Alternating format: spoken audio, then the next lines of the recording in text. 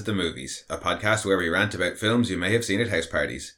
I'm one of your hosts and jack of all trades, Mono, and singing merrily while she executes hostages is my co-host and master of none, Kira. Just evil laughing this time. Oh yeah, evil laughing. No comments. I couldn't think of one.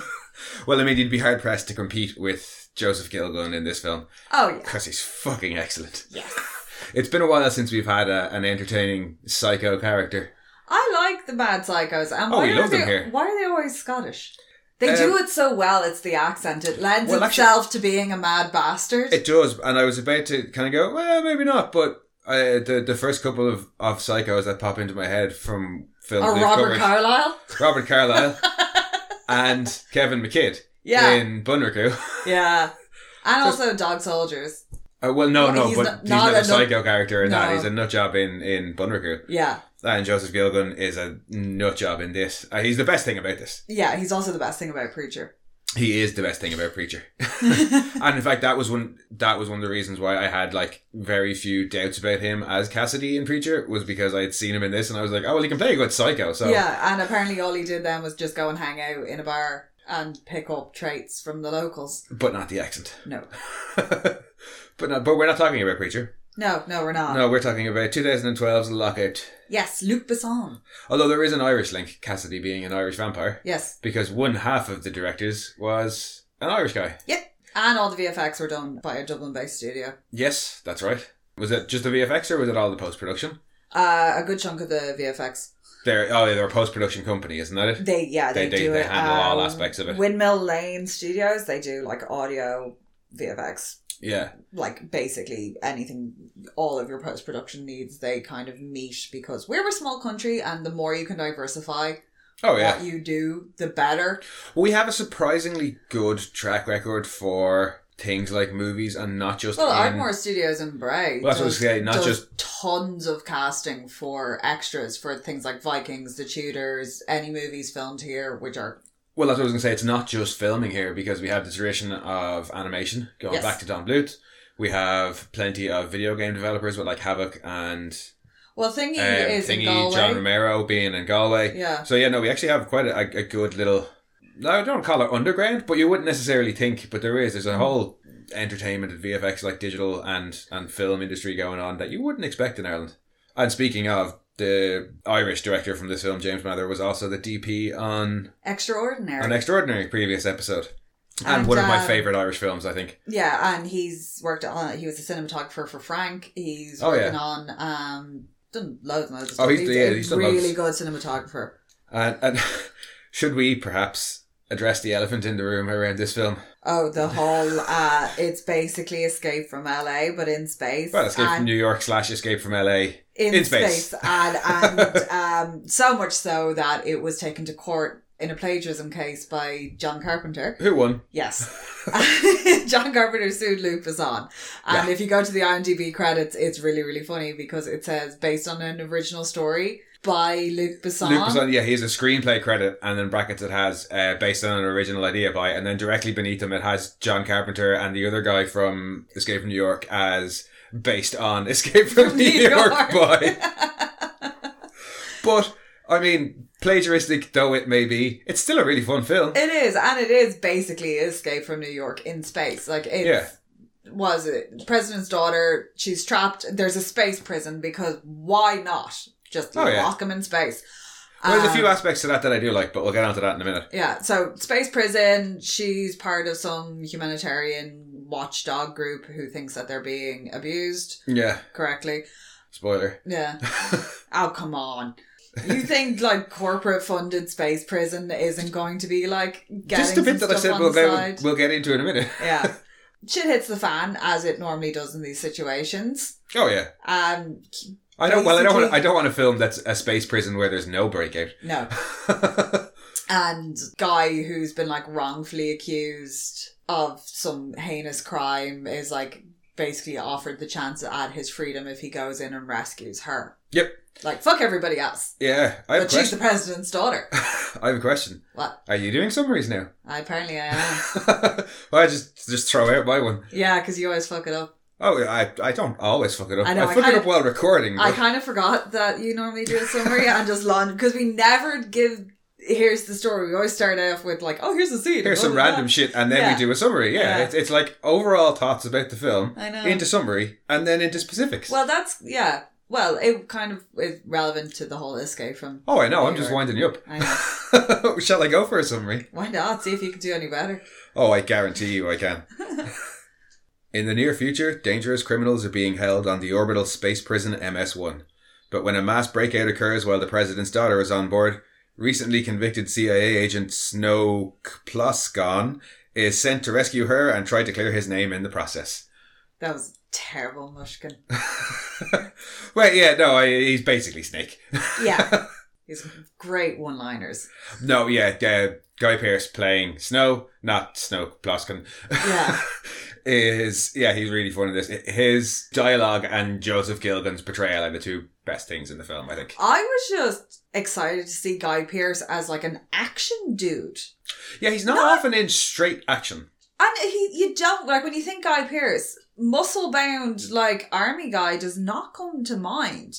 Like, for me, it's sequins and feathers because, you know, like Priscilla, Queen of the Desert. But yeah, for me, it's tattoos and general dishevelment because of Memento. Yeah, like, he's that kind of, like... Definitely not Old Man Wayland, because that film can get fucked. Oh, God, I'd forgotten about that. Did you ever see The Time Traveller? Which? Or The Time Machine, sorry. The Time Machine? Yeah. No, Planty's always banging on about it, mostly because it has Samantha Mumba. Yeah.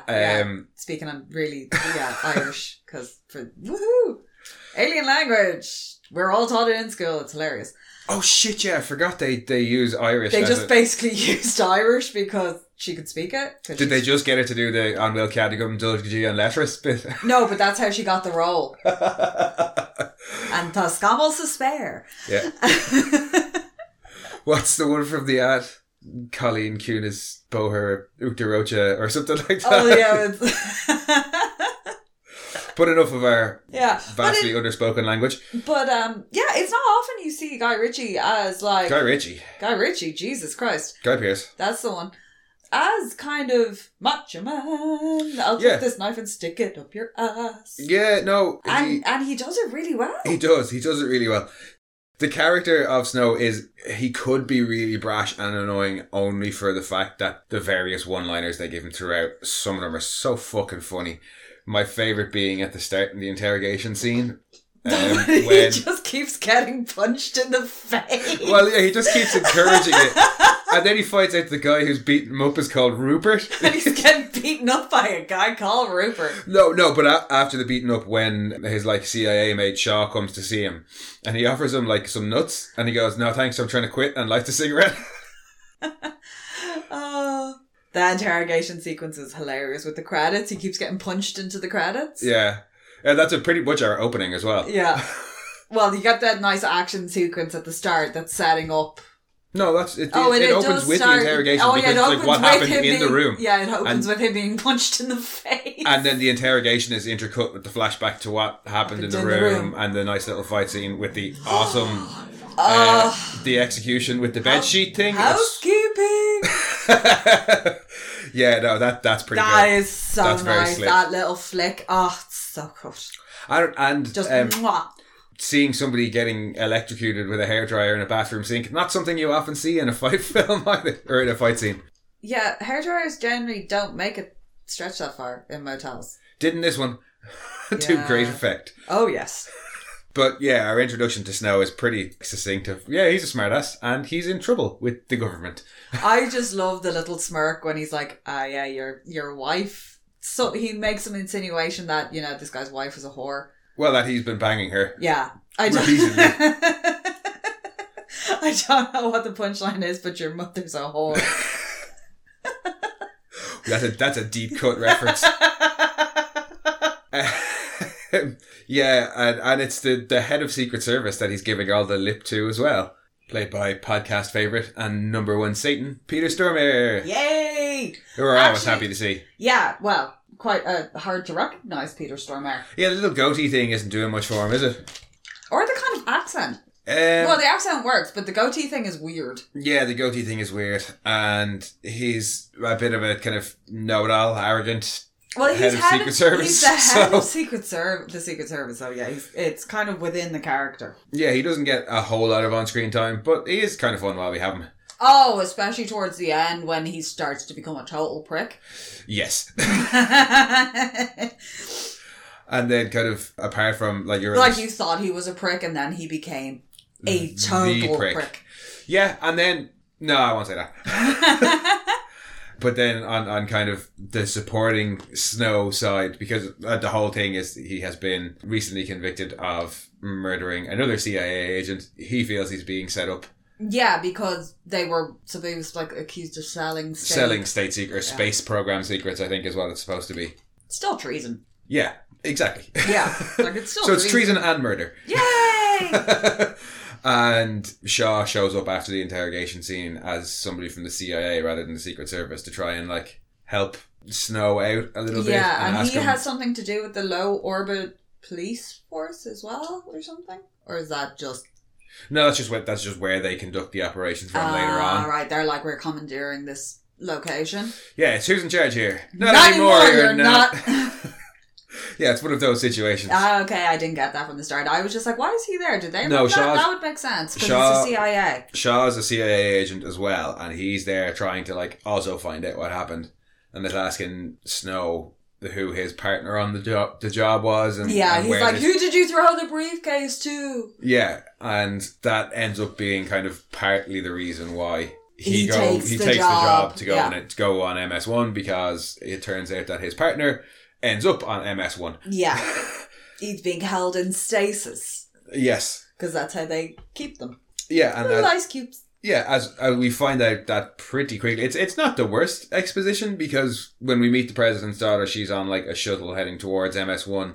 And she's getting a briefing. She's getting a security briefing, which lets us know kind of what the facility is, who's housed there. Yeah, and she's also there working for a charity to... I'm guessing it's some sort of like human rights charity, because she's there to kind of see the standards of the prison. So that's where we find out, that they're all held in stasis. It's a privately funded location as well, so there's certain and grey areas that aren't exactly overseen the way like state-run stuff is. It's supposed to be a proof of concept as well, because there's only 500 prisoners on board, and he says, once we get the full go ahead. The fucking dregs. They were like, give us the 500 worst that you have.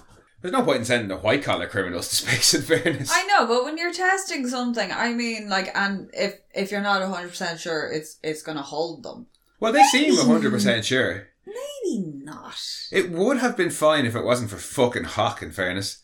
It was stupidly easy for them to get to the control room. It was stupidly easy for them to get to the control room. It was stupidly easy for Hawk to bring a gun through into the prisoner side. Why was he, like... They were like, oh yeah, the prisoner side of the room. But there was nothing to delineate that that's the prisoner side of the fucking room. There wasn't even no bloody white line. There's a fucking big glass window between them. There is. Really? That's what he shoots through. Ah. And it hits up on the other side and causes the explosion. But he gets around, like he's right up in his face. No. She is on the non-prisoner side behind a glass window. But why is Hawk on the prisoner side? Because he's there for security and to ensure that your man answers the question. But it literally looks like he just walks down the table and then gets manhandled, and then Joe... no, he's in a different room entirely. There's a glass between them. Who gets the gun lifted off him? Hawk is the guy who gets the gun lifted off him, and then there's another guard in there from the prison who has a gun, because he's supposed to. Yeah. And he gets shot. And then Heidel shoots through the window, which causes an explosion on the other side of the room, which blows out the glass, which is how he gets through. On the prisoner's side then? I don't know. To be a stupid idiot so the plot can happen. Wow, I totally missed that. I thought Are we going to have to go for 3 watch-throughs of films? I don't know. Or you just kind of have to, like, get off your phone? I was just like, oh, look, why do you have a gun? Why are you over there? Why are you showing his face? But that interrogation scene is also one of the fun ones, when Heidel gets broken out, Joseph Gilgun's character, and he's asked about his crimes, and he says, oh, no, I didn't do that. It was a case of mistaken identity. She says 53 counts of aggravated assault. I have a very familiar face. Yeah, with the one milky eye and the nice brand on the other side. And because she asks him, are you feeling any disorientation from stasis? And he says, well, I can't see out of this eye. But on the point of the stasis, I do like, she brings it up on the shuttle that... Emily. Yeah, Emily, the president's daughter, brings it up on the shuttle that there's reports that it's being used, or on the way in, I can't remember if it's on the shuttle or not, but there's reports that the prison is also being used to test the effects of deep space exploration on the prisoners as guinea pigs in stasis. Yeah, because if they, again, deep space exploration, the only way it's really viable, this is set in 2070? 2079. So the only way it's kind of still viable at this point is to develop some sort of stasis. This is an easy way of checking on them, because these guys are serving like 10 to 15 years. Yeah, or longer. So you've got a long term. Yeah, we've got short and long term to test people on. And then she also points out that one of the major contributors is some aerospace company. Yeah. And then there's that little turnaround on her that her charity happens to be funded by the same company. Yeah. Is one of their major contributors as well, because they're playing both sides of the fence. Oh, they're not playing both sides of the fence. It means that they can say, oh no, we allowed a charity to come and investigate, and they found nothing. Yeah.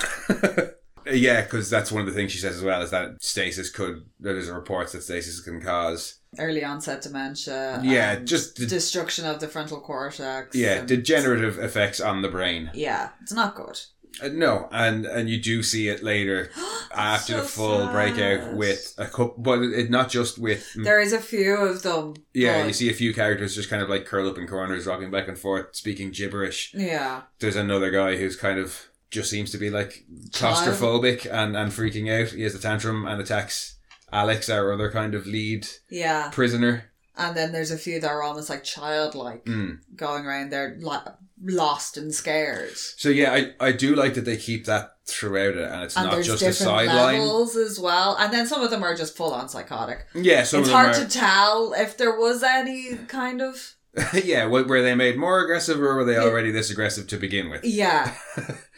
But then you also see some of them seem to be fine. We don't know how long any of them are necessarily in there to begin with, but Alex seems to be a lot more compos mentis and quite sensible and logical, and he makes a lot of smart decisions throughout the movie. He's the leader of it. He's also Heidel's brother. Yeah.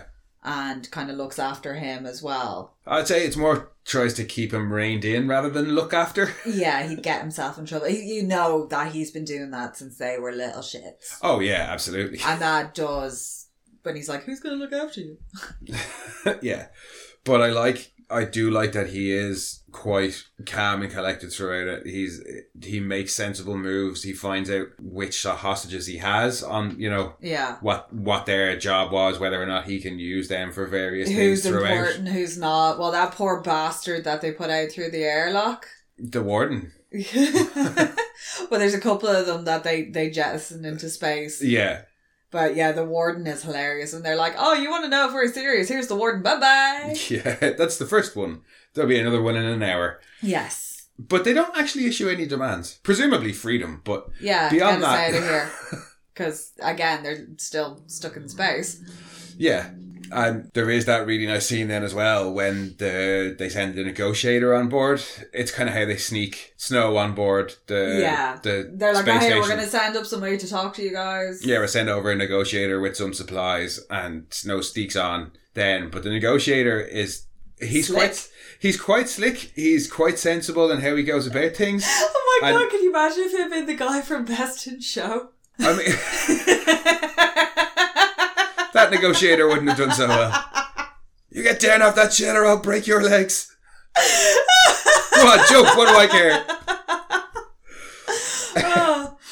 This negotiator was a bit more competent. Yeah, no, it was very nice, very well done. And yeah, it's one of the better written scenes in the film. When he comes on, his intention is to try and get the president's daughter off, but he can't give that up. Yeah, they're basically like, fuck everybody else. Like, at this point, they've kind of, the powers that be have already decided, like, they're not going to be able to contain this. Yeah. And they're like, they're not going to risk a squad to go up and try and rescue some scientists and some prison guards and some prisoners, but they can maybe try and get her off and then make it seem like it's part of the negotiation process. But yeah, no, it's a well written scene in there. And if that doesn't work, then they'll send. Then they're going to send Snow in. Yeah. But yeah, the way he kind of suggests a particular person without actually suggesting that particular person is quite well done. They know she's wounded because she's got this handy, nifty little implanted tracker Fitbit thing. It's essentially what it is. Yeah, it's basically it's a Fitbit and a locator and... Well, it's not a locator. That's the thing that I found was kind of annoying. It can tell, like, oh, she's deprived of oxygen, she's losing blood, she's this, she's that. But yeah, it doesn't have a fucking, like, homing beacon of any kind in it. Nah, that's some bullshit right there. Almost as much bullshit as the hair scene. Oh, that fucking hair scene. Wank. To not give away too much, when Snow eventually finds Emily. Oh, she has to be disguised, so they do the atypical, here, let me shear all your hair off and rub some crap on your head. Yeah. Here's your glamour. In a prison toilet, he mixes together he toilet does water. Her hair in the toilet. It's that bit in fucking Tangled when he slices off her hair with the shard of glass and it's this perfect pixie cut. Yeah. Fuck off. Doesn't happen. Does not fucking happen. And what is it? Coffee? It's fucking like motor oil or something? Coffee, oil, cigarette ash and toilet water mixed together. And he dyes her hair perfectly. Like pitch black, and it's not running everywhere, and she's not puking because it's She's not got stuff on her face or anything. Yeah, like nothing. None of that. Okay, she is blonde, so that does help. But we would have been better off getting fucking Sharpie and squeezing all... Because you can dye your hair with Sharpie. But it cracks... No, you actually can dye your hair with Sharpie. But that bit cracks me up because he goes through all this and she comes out with this perfectly dyed, perfectly shaped pixie cut. And I don't mind the hat. And that's ridiculous. And then he follows it up with something really sensible of punching her in the face to give her a believable bruise so that she looks like she's been in fights and been in a prison for a while. Yeah. I was like, that's clever. The hair thing is some bullshit. He put a fucking hat on her anyway. Yeah, no. Well, I mean, why? I know it's like the bits that are sticking out, blah, blah, blah, blah, blah. She has long blonde hair and they're looking for a blonde woman. So he puts her in a jumpsuit. Like, it's kind of smart what he does, but it's just the hair thing. He could probably put the big bulky jacket on her as well to make her look not so teeny tiny. Yeah, it's not the best. Although it is probably one of the only things that I dislike. It's not even that big of a thing. But that I think is a bit stupid in the movie. It is that trope, like Gone Girl does it, fucking loads of them do. Oh yeah, no, it is. It's a very tropey thing, alright. No. And that's one of the only things I don't like. There's a bit of shitty CG at the start. Oh, but it's not even the worst because it's all CG. Yeah. So it's not like where they put a CG monster into an otherwise real set and it looks terrible. Or when Supernatural used to do it with the car for some reason. Yeah. It's just like, why? Yeah, it's an entirely CG environment. It's a CG bike, it's a CG background, it's a CG car chasing him, and it just looks video gamey, so it's not too bad. Yeah, but all the stuff down in space and all that looks brilliant. So yeah, the rest of it's fine, and the torsion scene as well looks great. Oh, the zero-G fight scene? Yeah, it's great fun. System, yeah. No, that's it. There's more than enough to balance out that one little bit that doesn't look great. Yeah, because I say the space looks great. The stuff on the space station, the set of the space station is fantastic. And I like the way they move through it as well, because you do get a sense of the scale of this thing, because it is hard to get a sense of scale in space. And I know you do get stuff docking with it, but at the same time, how big is that thing? Yeah, it's not until kind of you see some of the space fight scenes that you get a better idea of how big of a ship this is. But like when they move through, like at one point they're in the vents, because they're always in the vents. Yeah. But when they're moving through general population as well, that's like a big open area. So you do kind of get this, they're trying to make their way through to these escape pod things. Yeah, I will say, I think Pandorum gave a better sense of scale inside a ship than this does, but it's still, this does a good enough job of it. Well, this is supposed to be kind of, this isn't like a cedar ship the way Pandorum is. Yeah, that should be a much bigger ship. More of a more realistic for the time frame we're looking at. Yeah. Based on like say this is very realistic compared to some sci-fis where they're like, it's 200 years in the future and we've conquered Mars. Yes. Not to shit on The Expanse, but like, yes, because I love The Expanse, but this is kind of more realistic for what we could have functioning in 50 years. So it's not massive. We find out the ISS is still floating around. Yeah. Somehow, because it's fallen apart. Yeah. It's already past its expected life. Yeah, and it's still and it's still holding on out there. So like this is kind of more of a reasonable future. Yeah, no, it's not. No, it's not like completely ridiculous. They don't go into the science too heavily on it either. But there's a couple of nice Yeah. A couple of nice little bits, and yeah, it is that bit more realistic. It is near future sci-fi rather than anything. Yeah, no, and I like crazy. that. I do like that aspect of it because you get to see things like the shuttles and stuff, even though the shuttles aren't even in use anymore. But apparently, we've reverted back to that. Probably should. Yeah. Just built. But like, built it better. has what we would recognize as modern space travel. Yeah. In it. Or or near enough to modern space travel, like not too far future. Yeah, and as well, MS-1 is a prototype. Yeah. So it's the first of its kind. So yeah, a lot of money went into building it as a proof of concept, and it's not like there's 15 or 20 of them floating around inside of 50 or 60 years from now. It's just the one, and it's brand new.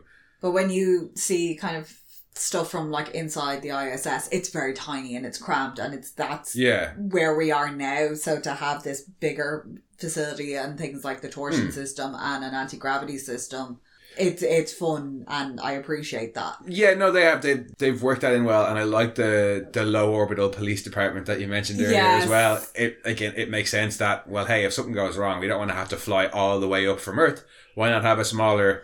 When he's hitting on the girl in low... and he's like, hey, do you get dizzy sometimes? Yeah, do you like working in space? Hey, how you doing? Yeah, that's Snow all over. He's like, can't be ours, big boys are talking, I'm going to go hit on the pretty girl. Yeah. No, Snow just has some of the best lines in this film. He's just so cavalier and nonchalant the whole way through about everything. And I love it. I'm here for it. Absolutely. Oh no, you don't have to do that. You could just say thank you. In context, that's one of the best lines in the film. Yeah. But yeah, they've built a believable world for the film. Yeah. It's not... Yeah, it's not completely like, no, we wouldn't have this shit at all. It's feasible that we could have these things in 50 odd years. It is a lot more realistic. I have some issues with how long it is between whatever happened in that hotel room and then them ending up on the space station. Why so? Mace. And that's all I'm going to say about that. I just... What? Yeah, it's a bit incongruous in that sense. But I suppose you could magic that issue you have with Mace away by saying that they don't necessarily know all the effects. She does say some people just unravel. Yeah. And even when they're threatening with sending Snow to MS-1 before they offer him the rescue mission, Langrel says some minds just can't take it in stasis. Yeah. To which Snow tells him he's quite looking forward to it. Because he's a little fucking shit. But on the note of the stasis, more of a moral issue, but stasis is hardly a punishment for violent criminals. Yeah, they proved that in Judge Dredd. You don't mean Judge Dredd at all. What, in the Cube? You mean Demolition Man. Oh, do I mean Demolition Man? I'm pretty... Oh. When is there... What are you talking about? In Judge Dredd, hasn't his twin been like... No, he's just locked up. Oh, then it is Demolition Man. Yeah, it is absolutely is Demolition Man you're thinking of. Because that's the whole thing. They are sentenced to cryogenic freezing and then they wake up later on. And nothing has changed. They are still the same asshole they always were, just in the future. Or further in the future, as in this case. There was a lot of stuff in the 90s that had people in cryostasis, though. There was, yeah. And both of those were Sylvester Stallone films, which I'm guessing is the problem. Yeah. Yeah, no, Demolition Man, fucking awesome film. But they never really... And because they tackle the thing about, is the stasis being used just as a way to experiment? Well, that's the whole, like, her line of questioning is, do you dream? Are you aware? Like, are you aware of time passing? But because they're bringing up that side of it, I'm surprised they don't at all mention, in any case, like, well, what good is it actually just freezing prisoners for 30 years or 50 years or however long it is, unless you're just going to keep them up there indefinitely. Yeah, because it's going to be like no time passed for them and they're not going to have learnt anything and just continue on, as opposed to rehabilitation and re-education, which I think Norway have proven works most successfully. But also, there's supposed to be a punishment. Walking into a chamber, having the door close, and then from your perspective, the door closes and the door opens and your sentence is over. Yeah. Like, everybody would commit crime. You have just removed prison sentences by effectively, unless somebody is afraid of travelling into the future. You know, like, oh no, I don't want to wake up 60 years from now. Everybody. Like Fry's ex-girlfriend who froze herself and can't handle the future? Yeah. So let's freeze ourselves again. And then they end up in LA. But yeah, well, like everybody would just commit crimes because what's the worst that's going to happen to me? They'll send me to MS1, freeze me for a few years, and then I'll just walk out again. You could wake up on a completely empty ship that has now been repopulated by a humanoid feline species that evolved from the cat that you were initially sentenced to stasis for. Frankenstein. Yeah. Yeah, that's the plot of Red Dwarf. I know. I got there. But because of a radiation leak that your annoying roommate didn't fix. As much of a joke as you tried to make that further proves my point. Look at Lister's attitude. Yeah, it takes about 5 seasons before Lister actually becomes semi-competent as a human being through his travels and experiences. But in that moment, it's more of a Lister is told, but he's not supposed to go a million years into the future. They're that's all a mistake. Dead, Dave. But that's a mistake. Yeah. His sentence is 6 months in stasis. Yeah. He doesn't get doc pay, and if he did it wouldn't matter because he's in stasis. And he's told, give up the cat or go into stasis. And he just goes, fine, I'll go into stasis. Yeah. Because you don't care about there's no consequences. Yeah. Like, and he still gets to keep Frankenstein because they were going to, what? They can't find it. Yeah. And they can't find it. And he evolves into cat. Well, he doesn't, but yeah. That's what leads to the evolution of cat. Yeah. So, yeah, they couldn't find the cat. So he rightly thought, well, when I get out in 6 months, my cat will still be there. I'll have been punished in inverted commas. And, well, hey, it's just an accident happens and he doesn't get out for a million years. Yeah. Which is a risk, I suppose. But, like, what are the chances of that happening? Again. I don't think that Red Dwarf exists in the same fictional universe as Lockout. It would make for a very interesting crossover, don't get me wrong. Oh, God. With the canaries? Would it be a better... Oh, yeah, the canaries, of course. It would be a better crossover than the one you suggested with Dead Snow. What? Dead Snow and the Human Centipede crossover. No. You were the one who suggested it. Did I? Yes. Was I Do you remember anything No, today? my brain is mush. You don't... Yeah, you can't remember that. I'm supposed to do the summary. Can't remember fucking actors who were in the films and what films they were in. No, I have soggy tuna brain. Yes, you do. I took it out. The big room for the tuna. That would explain a lot. My own personal grr. Yeah. I got an Aragumi one. He's awesome. You what? I have an Aragumi one. That's the name of that Japanese crochet style. Oh, okay. Yeah. Yes, we do have a crochet grr. Yeah.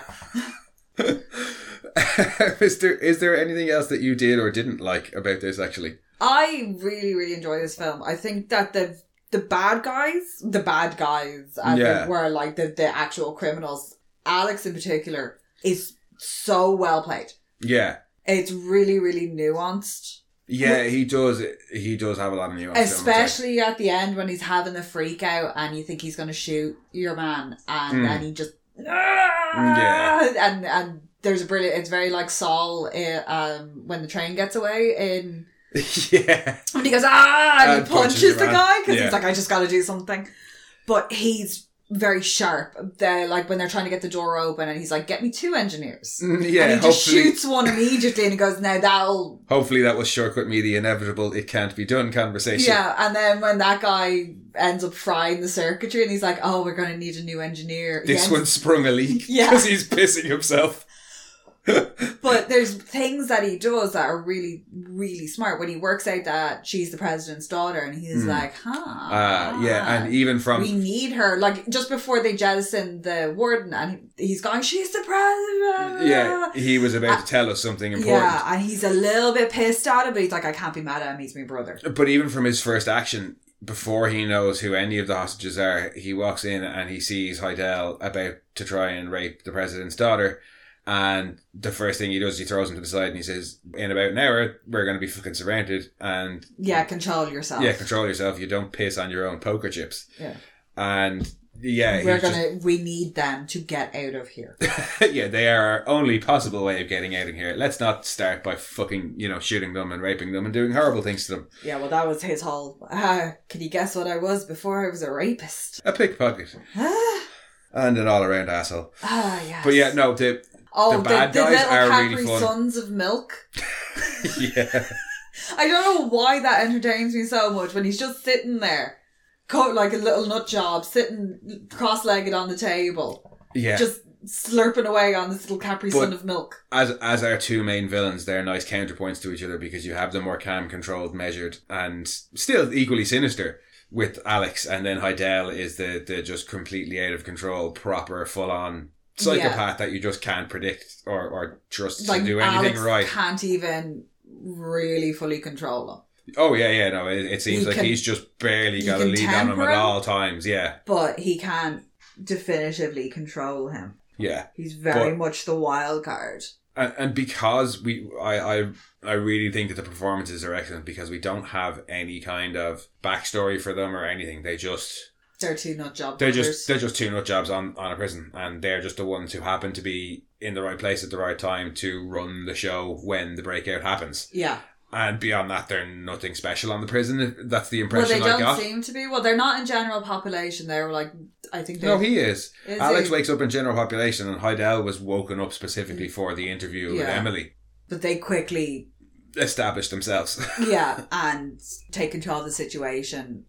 Because you don't really meet any of the other prisoners. Like, you don't really, like, you meet some of them in passing, and that's just it. It's the same with the majority of the staff that work there, with the exception of the doctor, her friend.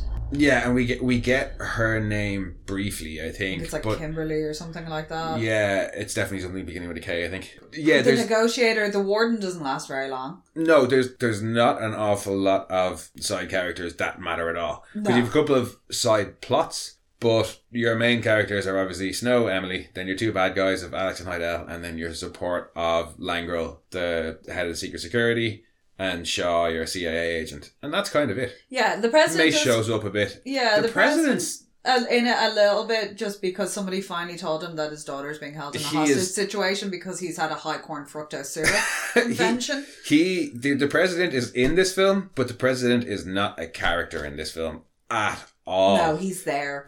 I got nothing from him. No. And he's supposed to be, I mean, I know he's not in it that much, but he's supposed to be the president of the United States of America. He's supposed to have some gravitas. Yeah, and he's just there. He's like a mid-level manager in a corporate company somewhere. He's not the president. Who was that fucking butthole-faced, white-haired little prick that was arsing about with the Trump? What? I don't know any of his fucking sycophant followers. Is it Mike Pence? He looks like Mike Pence. Oh, I don't know. Why do you always have to go to American politics? No, he just looks like that little fucker. That counts. That counts. But yeah, no, he's like, I get middle management vibes off him, not president of the United States vibe. He's very much bootlicker. Yeah, and like, there is no kind of, give me Bill Pullman in Independence Day any day. Well, but he actually is a character in that. Yeah, you know what I mean? but anytime he's in anything and he picks up a microphone or something like that, that's all I see is him giving the Independence Day speech. But he has presence. Yeah. This president just doesn't. No, he's there and not there at the same time. Yeah. He's Schrodinger's president. Yeah. I don't know. The actor might be amazing. It's just a really tiny role, and I think somebody along the way kind of went, "We should probably have the president in it. Like, he should probably have been notified at some point because it's his daughter." But also this has reached like peak escalation, and if we don't do something now, because at some point during all the prison shenanigans, it's now dropping out of orbit. It's dropping out of orbit and will crash. Roy Orbison. Oh, no. Of all the things we've said on this podcast, and you're upset with me for saying something about Roy Orbison dropping out of something when he died in a plane crash. I'm sure he died in a plane crash. I don't care how he died. We said worse. Yes, I have. What was I saying? Yeah, it's falling out of the sky. So they're like, shit, this is going to crash into the eastern seaboard with like 500 convicts on board, and they some might survive. I don't think there's any chance of anybody surviving. But they're also like, the size of it. If it crashes, this is going to be a major issue. So somebody better tell the president, and that's like at the point where they decide that that's a good time to tell him. Not that his daughter also happens to be on this. Fuck me, did you watch this film at all? I know they do tell him that the daughter is on it. It's one of the first, that's... Yeah, but they're also like, but this is... Oh, he died of a heart attack. Oh my god, editing this is going to be a nightmare. I did watch it. I'm very tired. I know you're very tired, but yeah, no, they do tell him early on. I know they do tell him, but like when he shows up, they're like, yeah, whatever, we don't care that your daughter is on it. It's also falling out of the sky. Well, yeah. We need to do something about that now. Yeah. But crappy president aside, one thing I will give this film credit for, and I always appreciate in a film, is when a character says you have X amount of time to do something. Oh, and it's actually that amount of time? Snow is told he has 5 minutes to do something, and it's pretty much not exact, but near enough that I'll let them away with it. 5 minutes. Yeah. Till that thing happens. When they hold their breath to go underwater, and you subconsciously do it just to see how long it is. No, I don't do that. But if somebody says, oh, it's 20 seconds till X happens, you can bet your ass I'm going to start going 1, 2, 3. And if it's not 20 seconds, exactly, I'll be pissed off. When you go into minutes, I'll give you a little bit of leeway either side. But yeah, the credit where it's due. Yeah. Unless they have like a certain amount of time to get a certain distance, and then you're like, no, that's never going to work. Oh, and they're like, you have 30 seconds to get 500 meters. You want to retreat to a safe 500 kilometer radius. Yeah, no, that they... Come on, Freedom Cage. Roll me to freedom.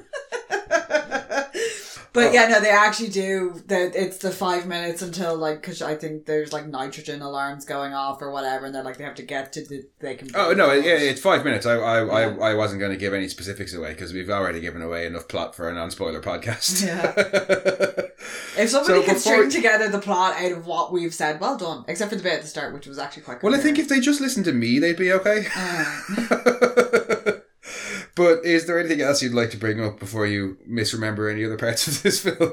All of it. Oh, well, no, and in your defense, I'm not perfect either, because I have one note here that says security door bit, and I have no idea what the fuck I was referring to. Something good happens in and around a security door, and I can't remember what it is. There were many security doors. Yeah, that's why I can't remember. I should have been more specific, but no. Security door bit. I think that just is the engineer when the guy who shows up at the third security. Oh, it is, yeah, the third security engineer who's like, you can shoot me if you want, but I can guarantee I'll have this door open in 5 minutes. And he's like, right, okay, ball's on you. Yeah, good sales pitch. Let's see what you got. Especially because he shot one, the other one's pissed himself, and he's walked up and done a quick like fucking assessment and gone. Oh no! When he walks up, the guy who pissed himself gets shot. Oh, yeah. That's why he's like, you can shoot me if you want, but if you give me 5 minutes instead of 2... I'll have this door open. So, more plot details. I think it might be time to wrap it up before we give away the ending. Yes.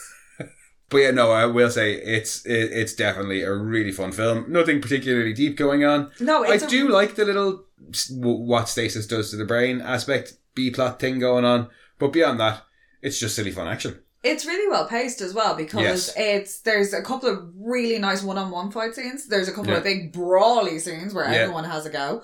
There's couple of gunfights. Yeah. No shoot boomstick and space canoe. No, apparently in this space canoe you can shoot boomstick. Just have to be careful where you shoot it. Yeah, it makes the nitrogen levels go up. But it's not. It doesn't feel draggy. No, and it's a relatively short film, but yeah, it is paced well and it's punchy. Yeah, and then you get the quippy interludes between him and her, because they kind of like want to hate fuck each other. Yeah, that's definitely what they're trying to set up. Yeah. She comes off a bit more annoying in their interactions than him. But yeah, they do have that kind of quippy relationship, and in between your action scenes, Snow always has some smart ass comments, whether it's towards Emily or to the people on the radio on comms. Yeah. So you get these kind of fight scenes, quippy dialogue, plot development, some more action or fight scenes. Yeah, no, it keeps rolling over. Yeah, no, it does. And it's pretty much the halfway mark before he finds her. So you have a kind of setup, getting onto the station, find her, try and break your way off to big finale. Yeah. And it is really well done, even if it is quite plagiaristic. Just a little bit. But hey, just a little bit. As you've said before, there's basically only 7 stories in the world getting retold over and over and over. And I love Escape from New York and I love Escape from LA, and this is almost the natural progression of it, which is Escape from Space Prison. It's the where do you go when you've run out of ideas? Up to space or underwater. Well, yeah. I'd like to see that's wet space. Yeah. The unknown, but yeah. BioShock. Yeah. You go to wet space or you go to outer space. Yeah. That's what I'm going to start calling the sea from now on. Wet space. Wet space. Wet space. Is it You have wet? outer space and you have wet space. Is it wet when you're all in it, though? Are you wet because everything else is wet? We're not starting that fucking argument. I'm just trying to invalidate your wet space.